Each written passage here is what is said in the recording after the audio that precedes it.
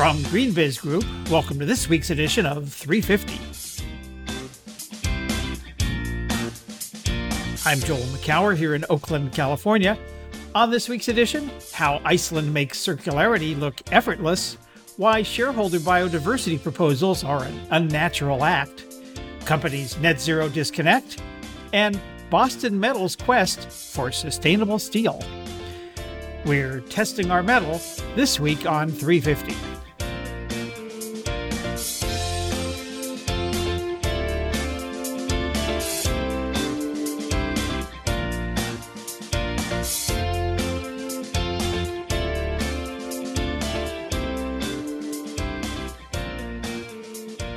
It's June 2nd, 2023. Welcome to another episode of GreenBiz 350. So glad to have you with us.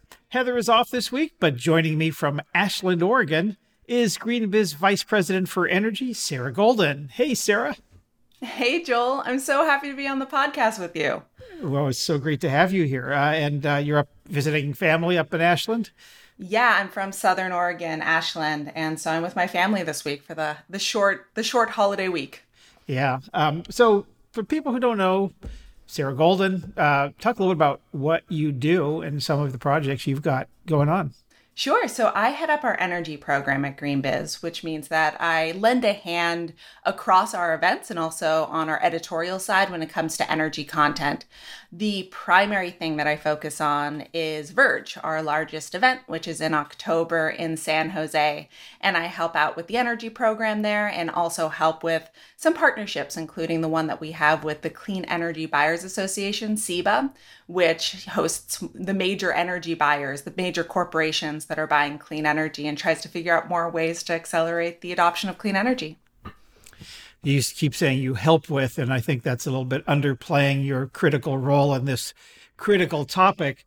And then we have up in almost even north of you next week, we'll be together for Circularity 23, our Circular Economy Conference. What's your role there? Yeah, I love circularity. It's one of those topics that I just think makes so much sense and is emblematic of the transformational nature we need in order to be addressing the climate crisis and the biodiversity crisis. I'm going to be moderating a session there that is about circular deconstruction, which is within the built environment. How do we create thoughtful policies so that when we are creating buildings, they're done in ways that they can be deconstructed at the end of their life? Or how can we be deconstructing buildings right now that need to come down in order to reuse some of the materials that are there? Right now, the construction industry, there's a lot of waste there. And then at the same time, we're building a lot of things, and we need to be matching up these two ends better. Are you going to be doing anything at Circularity? I am. First of all, that's a great session. We're looking forward to deconstructing that session eventually. I'm hosting a 3-hour tutorial in the run-up on Monday morning. That's sort of a miniature version of the comms summit that I did, and along with Dylan Siegler at GreenBiz 23. So we're bringing a bunch of communicators and sustainability people together to talk about how do you talk about circular economy. It's really interesting, Sarah. I found a research paper online where they had found 114 different definitions of circular economy. Let me repeat that. 114 different ways to describe in a sentence or two what circular economy is. That's a problem, because most people already think of it as just recycling, and it's a lot more than that. So that's one of the things I'm going to be doing there. But I have a question for you about circularity as it relates to energy. It seems that we're spending a lot of time talking about the material flows, like your session on deconstructing buildings. There's an incredible energy intensity to all of these materials. Do you think we're talking about that piece of it enough? I think that is a rising element that we're talking about. I think that if you break emissions down to their most basic elements, we're often talking about energy. And increasingly, organizations, as they're looking at their scope 3 emissions and emissions within their value chain, are turning to energy as a way to be reaching the deep decarbonization, because so much of the emissions embodied within materials come from the energy used to create them. So it's sort of the common denominator that we can be looking at. And then the good news is that we have a lot of clean energy technologies available right now. So there's actually plans of action that we can be taking. And I'm curious, after you just explained everything with the COM Summit, what definition do you use for circularity now? Well, I've long had this 4-word definition of circular economy, which is keeping molecules in play. And, I know some people I use that a number of times with the Ellen MacArthur Foundation, and they sort of, smirk, and I don't know that they love that. And some people, others don't. But to me, it's in terms of communicating this to others, it speaks to, I think, in the simplest way, because you keep molecules in play, obviously, by recycling them and turning them back into new materials, but also product longevity, keeping things in, through repair and reuse and upgrade and fixing things through material utilization or product utilization, the sharing economy, or just getting more out of every molecule, and even the use of bio-based materials and molecules, if you will, that go into these things that can be safely returned back into the soil or the water or even the air. So I think for me, 4 words says it, but that's not, I know, enough for academics. It's not enough for probably, contracts and other legal kinds of things, but it does, to me, say what needs to be said. I like it. Simple. Yeah. Well, sometimes simple is best, sometimes not. But in this case, I think it is. But enough with that simplicity. Let's simply go over to the Week in Review.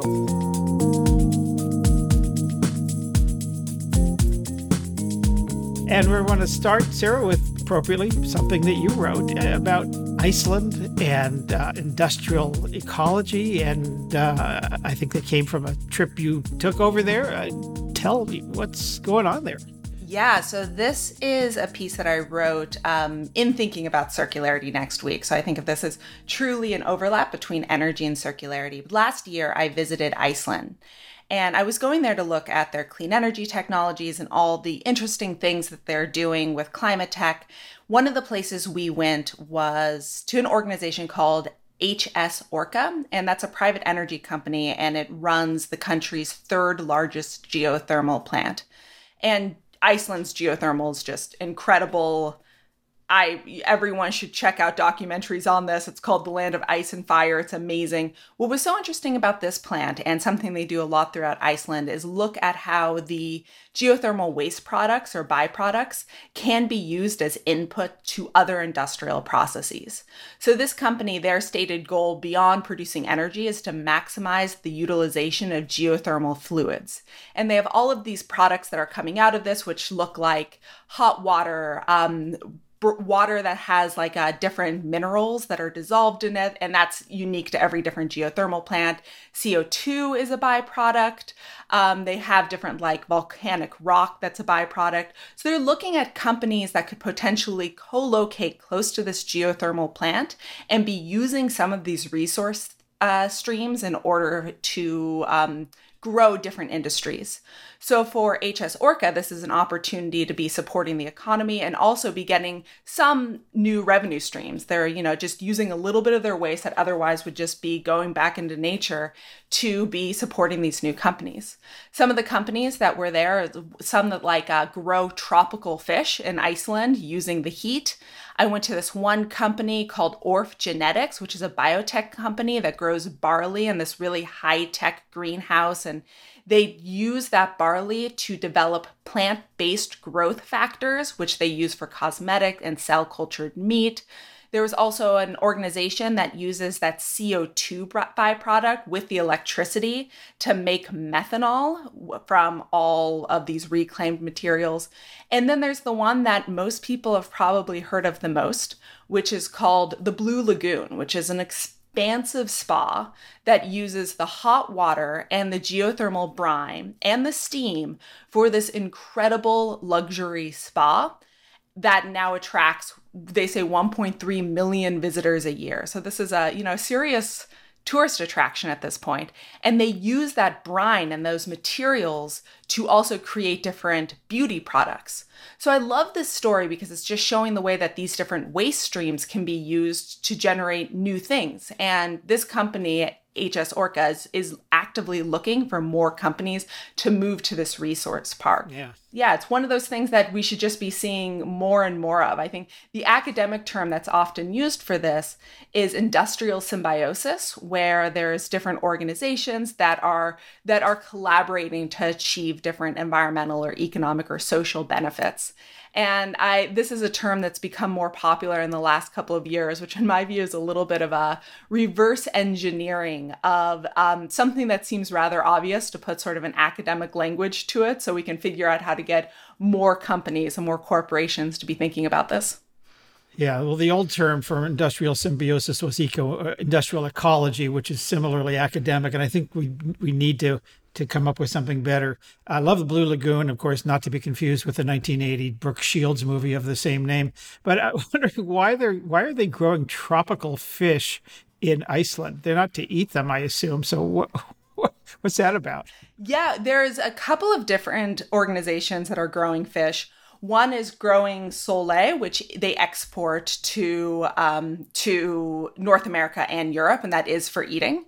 And I guess sole is that tropical? It's like Mediterranean sort of climate.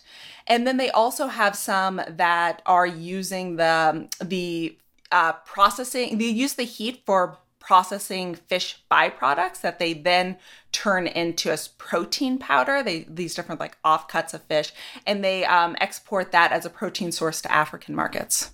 Yeah, I love this topic, and longtime sustainability people will remember or know about Kalundborg, Denmark, which goes back to the 70s, this eco-industrial park, now called Industrial Symbiosis, where they have a power plant that heats the local homes, and it actually also a fish farm, and then the sludge from the fish farm is used as fertilizer, and steam from the power plant is sold to a pharmaceutical manufacturer.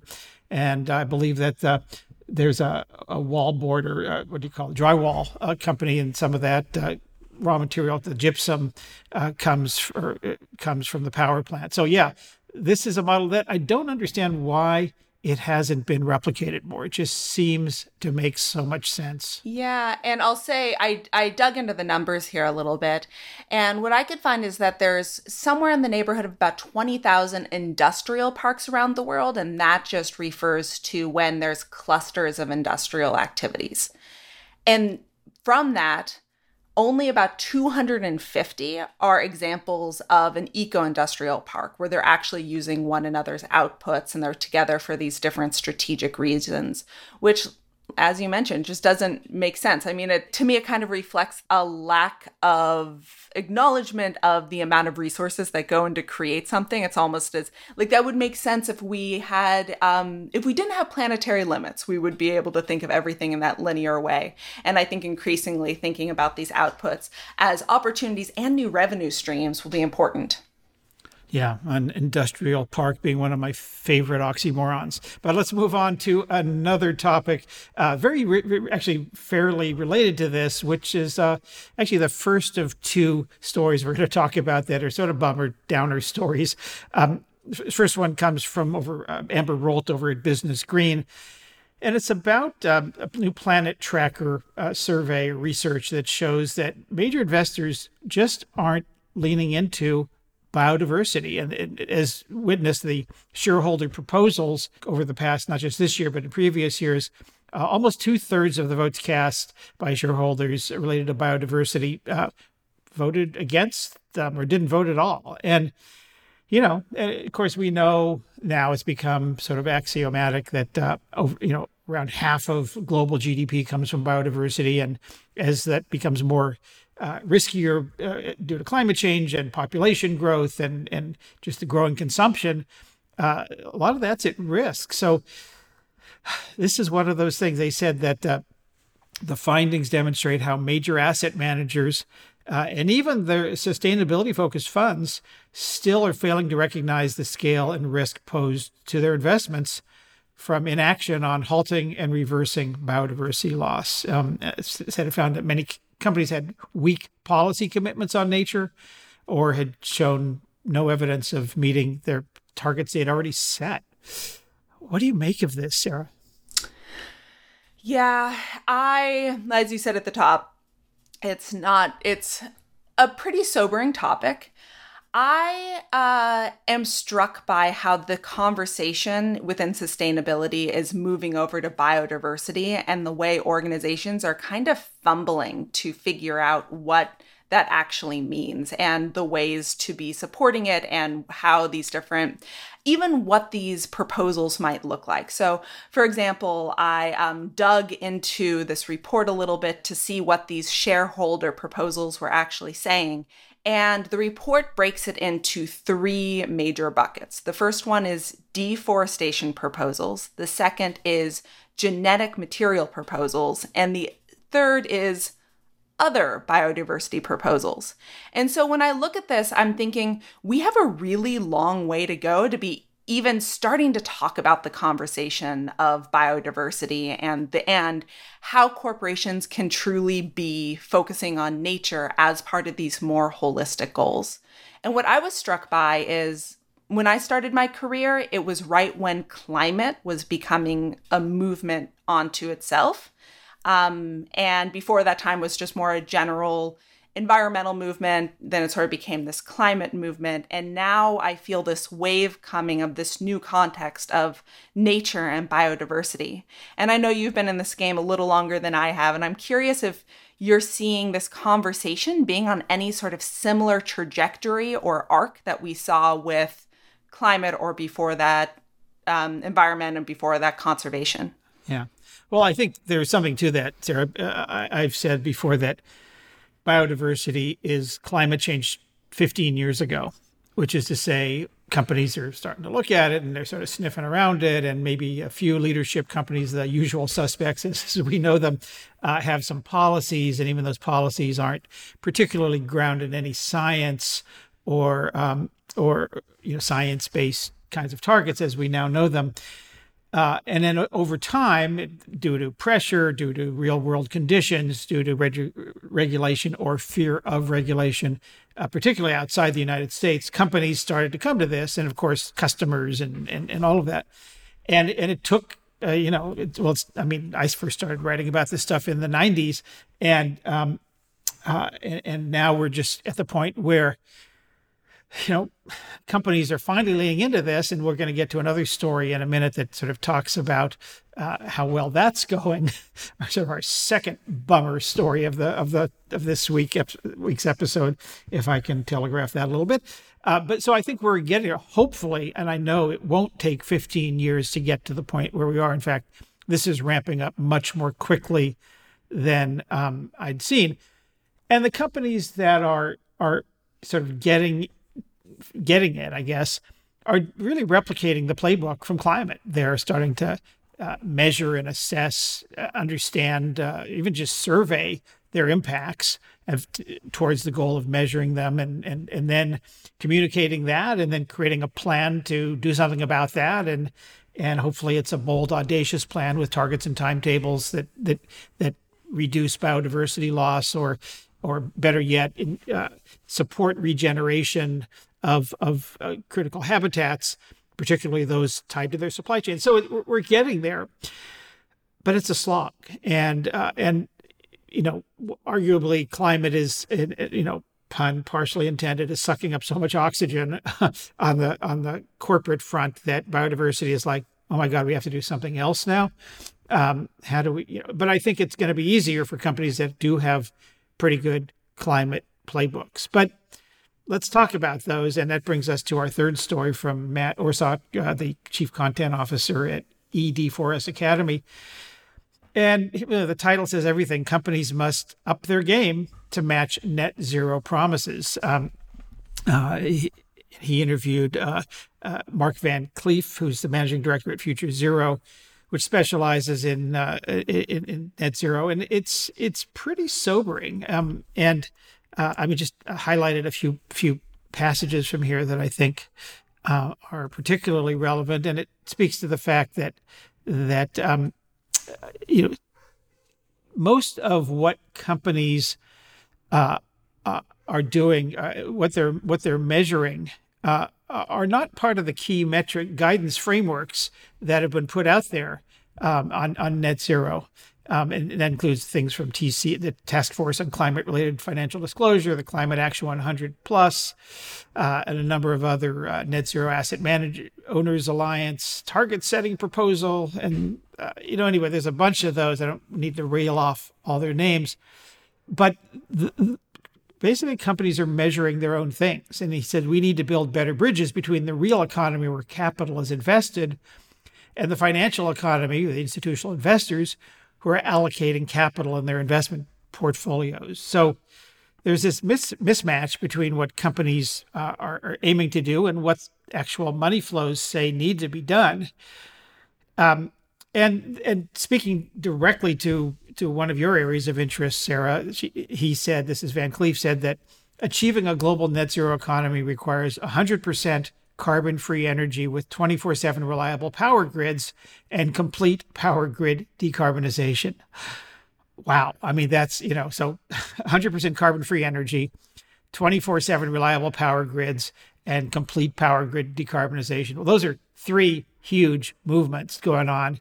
And that's before you get to transportation, industrial processes, as we were just talking about, steel and concrete and chemicals, and before you get some of the other hard to abate sectors like aviation. And so it's just not happening. And the last thing I'll say is they stress tested a number of business models, looking at the high carbon intensity business models, and then and realizing, acknowledging that some of those need to go. And this is his quote: "A complete business model transformation that will be required to meet net zero targets."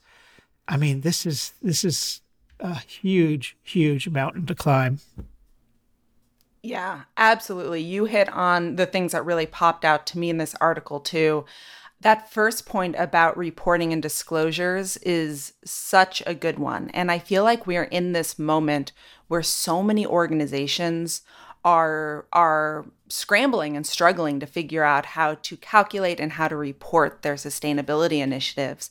And frankly, they're overwhelmed trying to keep up. I'm talking to a lot of these companies that are just trying to figure out how you can report and how you can do things in different, formats for different reporting and for different suppliers. And this is a reminder that ultimately that reporting and disclosures is not an accounting exercise, that we are really aiming to reduce emissions.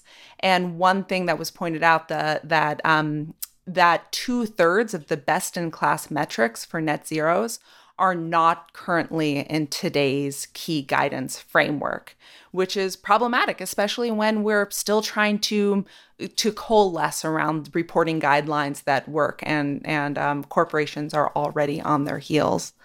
And that second point about transforming business models is truly radical, to be saying that all of these organizations fundamentally need to be changing what their products are in order to be reaching net zero principles, or maybe not what their products are, but how they're getting there, that we're needing to really transform organizations and what they're doing in order to get to where we're going. And so I think so much of the time when we're looking at corporations, the work that they're doing is on the margins, how they can be shaving off this percentage of emissions from this sector.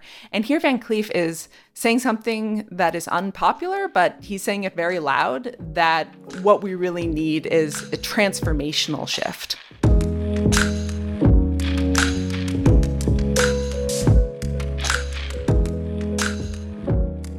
So Sarah, continuing on the theme of decarbonization and electrification that we've been talking about, you've been looking into some less obvious parts of that and recently focused on the world of metals and one particular company. Tell us about Boston Metal. Yeah, so Joel, as you know, one of my perennial interests is pathways to decarbonizing industry. So last week, I had a chat with Adam Rauwerdink, who is the SVP of Business Development at Boston Metals, to talk about one huge challenge here, which is how to decarbonize steel. Yeah, I know this is something you've been thinking about for a while, and you wrote in the 2023 State of Green Business Report a trend about industrial emissions, or maybe that was last year. I can't remember which one, but I know you've been writing about this for a while. And steel is a pretty energy and emissions intensive business. How big of a factor is that? Yes, steel is responsible for somewhere in the neighborhood of about 8% of all emissions globally. I asked Adam to size up the scale of the problem, so here's Adam. So there's 2 billion tons of steel, consumed every year roughly. That's the Eiffel Tower about 250,000 times every year. Of that, globally, 30% is recycled steel. So, using electricity to remelt chopped up cars and appliances and cast new units or fresh units of steel. The other 70% is really where the emissions come from. And that's the blast furnace, the basic oxygen furnace, what they call an integrated steel mill. So that's the portion where the bulk of the emissions come from. It's about 1.5 billion tons each year globally, huge chunks of it certainly in China, which is the biggest steel market, but then it's a global commodity. So you have blast furnaces and BOFs really everywhere in the world. But that's the challenge in front of us, is what's going to take the place of that incumbent technology. So what do we do about that? What are some of the technology pathways that could reduce those emissions? Broadly speaking, there's 4 basic categories of how we could be reducing the emissions in steel. The first is to increase recycling. So today, about 30% of the steel market, it comes from recycled materials, and forecasts say that could get up to maybe 40 or 50%, but this pathway will always be limited, both in quantity and quality. There's just no way that we can get to 100% of our steel demand just from recycled materials. And the quality issue is we are increasingly mixing steel with other alloys, which makes it more difficult to recycle. For example, EVs now mix steel with other alloys for the actual casing of the car. So that'll be tricky to recycle in the future. Another pathway is to use green hydrogen. The idea here would be to make green hydrogen through electrolysis and then using that hydrogen to convert iron to liquid iron. So essentially, instead of using coal for this process, you would be using hydrogen. And the complication here is that our resource for clean hydrogen is pretty small, and there is a lot of competition for that small resource we have. There's a lot of different players in industry that want access to that green hydrogen that don't have other ways to decarbonize. This could also be used with other biofuels, other sort of drop-in biofuels, but green hydrogen is the one that you hear the most about. The third bucket is carbon capture, storage, and utilization. And this isn't a bad idea for reducing emissions from steel in the short term. But by definition, it's always going to be an add-on. It's always going to be an additional cost to a facility. And also the efficacy can be iffy. Like we can't really be sure if everything's actually being captured, and it's still problematic to be using coal for a variety of reasons, but that could theoretically make some of the emissions less intense. And then the final solution is electrification. And this is the one that Boston Metal uses. And it's really just using electricity to do that smelting process. So Boston Metal uses a method it calls molten oxide electrolysis. And what it is doing is using electricity to do electrolysis on the iron. So the inputs are electricity and iron. And then it turns that iron into molten iron. And then the byproduct would be oxygen. So personally, I really like this solution. As you know, I'm a big fan of the electrify everything movement, and electrification truly is critical to decarbonization. And the reason I like Boston Metal and these approaches is because it shows that electricity can be meeting the needs for these really high heat industrial applications, which in the past has been one of the barriers in order to electrify some of these more intense processes. Yeah. It still sounds really energy intensive. I'm looking at a U.S. Department of Energy document called Energy and the Hydrogen Economy, and they say that making hydrogen from water by electrolysis is one of the worst energy intensive ways, that's a terrible grammar, this is a quote, one of the worst energy intensive ways to produce the fuel. So where is the energy going to come from? Yeah, you are hitting on a very good point. And what you were just talking about with the electrolysis of water for hydrogen, that is also a reason why straight electrification of steel may be a good idea, because instead of using that electrolysis to do the water and then make hydrogen and then use the hydrogen for the steel, what if we just connected the electricity directly to the processing of the steel aspect? But all of these processes are incredibly energy intensive. And we're at this moment where we're looking to electrify a range of things. And the only way that will really reduce emissions is if that electricity is coming from clean resources. So what's facing steel right now and all of these other energy intensive electrified industries that are coming is the same thing across the clean energy industry, where we are having supply chain constraints. There's challenges with interconnections. So I asked Adam about this too, and he pointed out that these different demands for clean energy could really be shaping the future of where steel plants are located.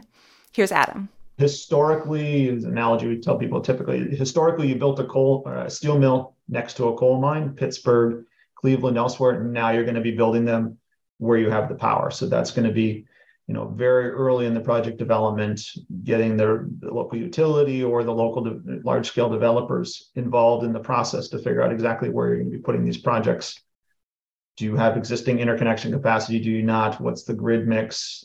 All those other associated questions. That's something steelmakers historically really didn't have to deal with. They were good at getting barges of coal or rail cars of coal to the project site. Now it's going to be thinking about, how do you get that electricity? Yeah, so you are looking at co-locating with clean energy plants? For sure. Or, having on grids that are hydro or nuclear based.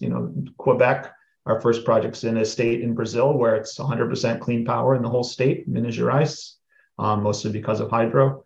Parts of Scandinavia, you're seeing some early green steel projects because of hydro. And then other regions where you just have huge renewable potential, something like Australia, where most of the iron ore that's traded, about 60%, comes from Australia. You also have huge, renewable potential there. So there you can think about co-locating the two and having clean power next to your iron ore. Boston Metal is an 11-year-old company founded in 2012. Why are we talking about this today? Yeah, well, one reason why I was talking to Adam is because Boston Metal recently got another round of funding, which is very exciting for them as an organization. But why I'm so interested about it right now is two reasons. First, the federal government just came out with new guidelines for their Buy Clean principles. And these are the principles that the Biden administration is creating to inform the federal government to procure clean. And the federal government is the largest procurer of many of these materials. So they're wanting to create a market for these cleaner materials. And they're launching a 6-month pilot project that include rules on buying steel that has lowered embodied emissions. So I was just interested in knowing where we are right now with the decarbonization of steel. And the second reason is because I'm just always on a crusade to try to get corporations to sign more procurement deals with low carbon materials to signal that the market is there. Like, that is a huge missing part. We need organizations to be moving away from just doing clean energy procurements, which is really a drop-in solution for electricity, to be thinking, how can I be using lower carbon materials across the operations? So I love learning about these pathways and to just understand what the journey looks like to get there from here. And that's our 350 podcast for this week. As always, go to greenbiz.com/350 to find out more about the organizations, stories, and events we mentioned this week. And while you're over on the site, check out our free weekly newsletters. Sarah Golden has one. They're a great way to stay up to date all week long. Just go to greenbiz.com/newsletters to sign up. We welcome your comments, questions, and tips. You can hit us up at 350@greenbiz.com. Thanks to Sarah Golden for sitting in this week, and Heather and I will be back next week from Circularity 23 in Seattle with another edition of Green Biz 350. Until then, from all of us here at Green Biz Group, I'm Joel McCower. We'll see you next time.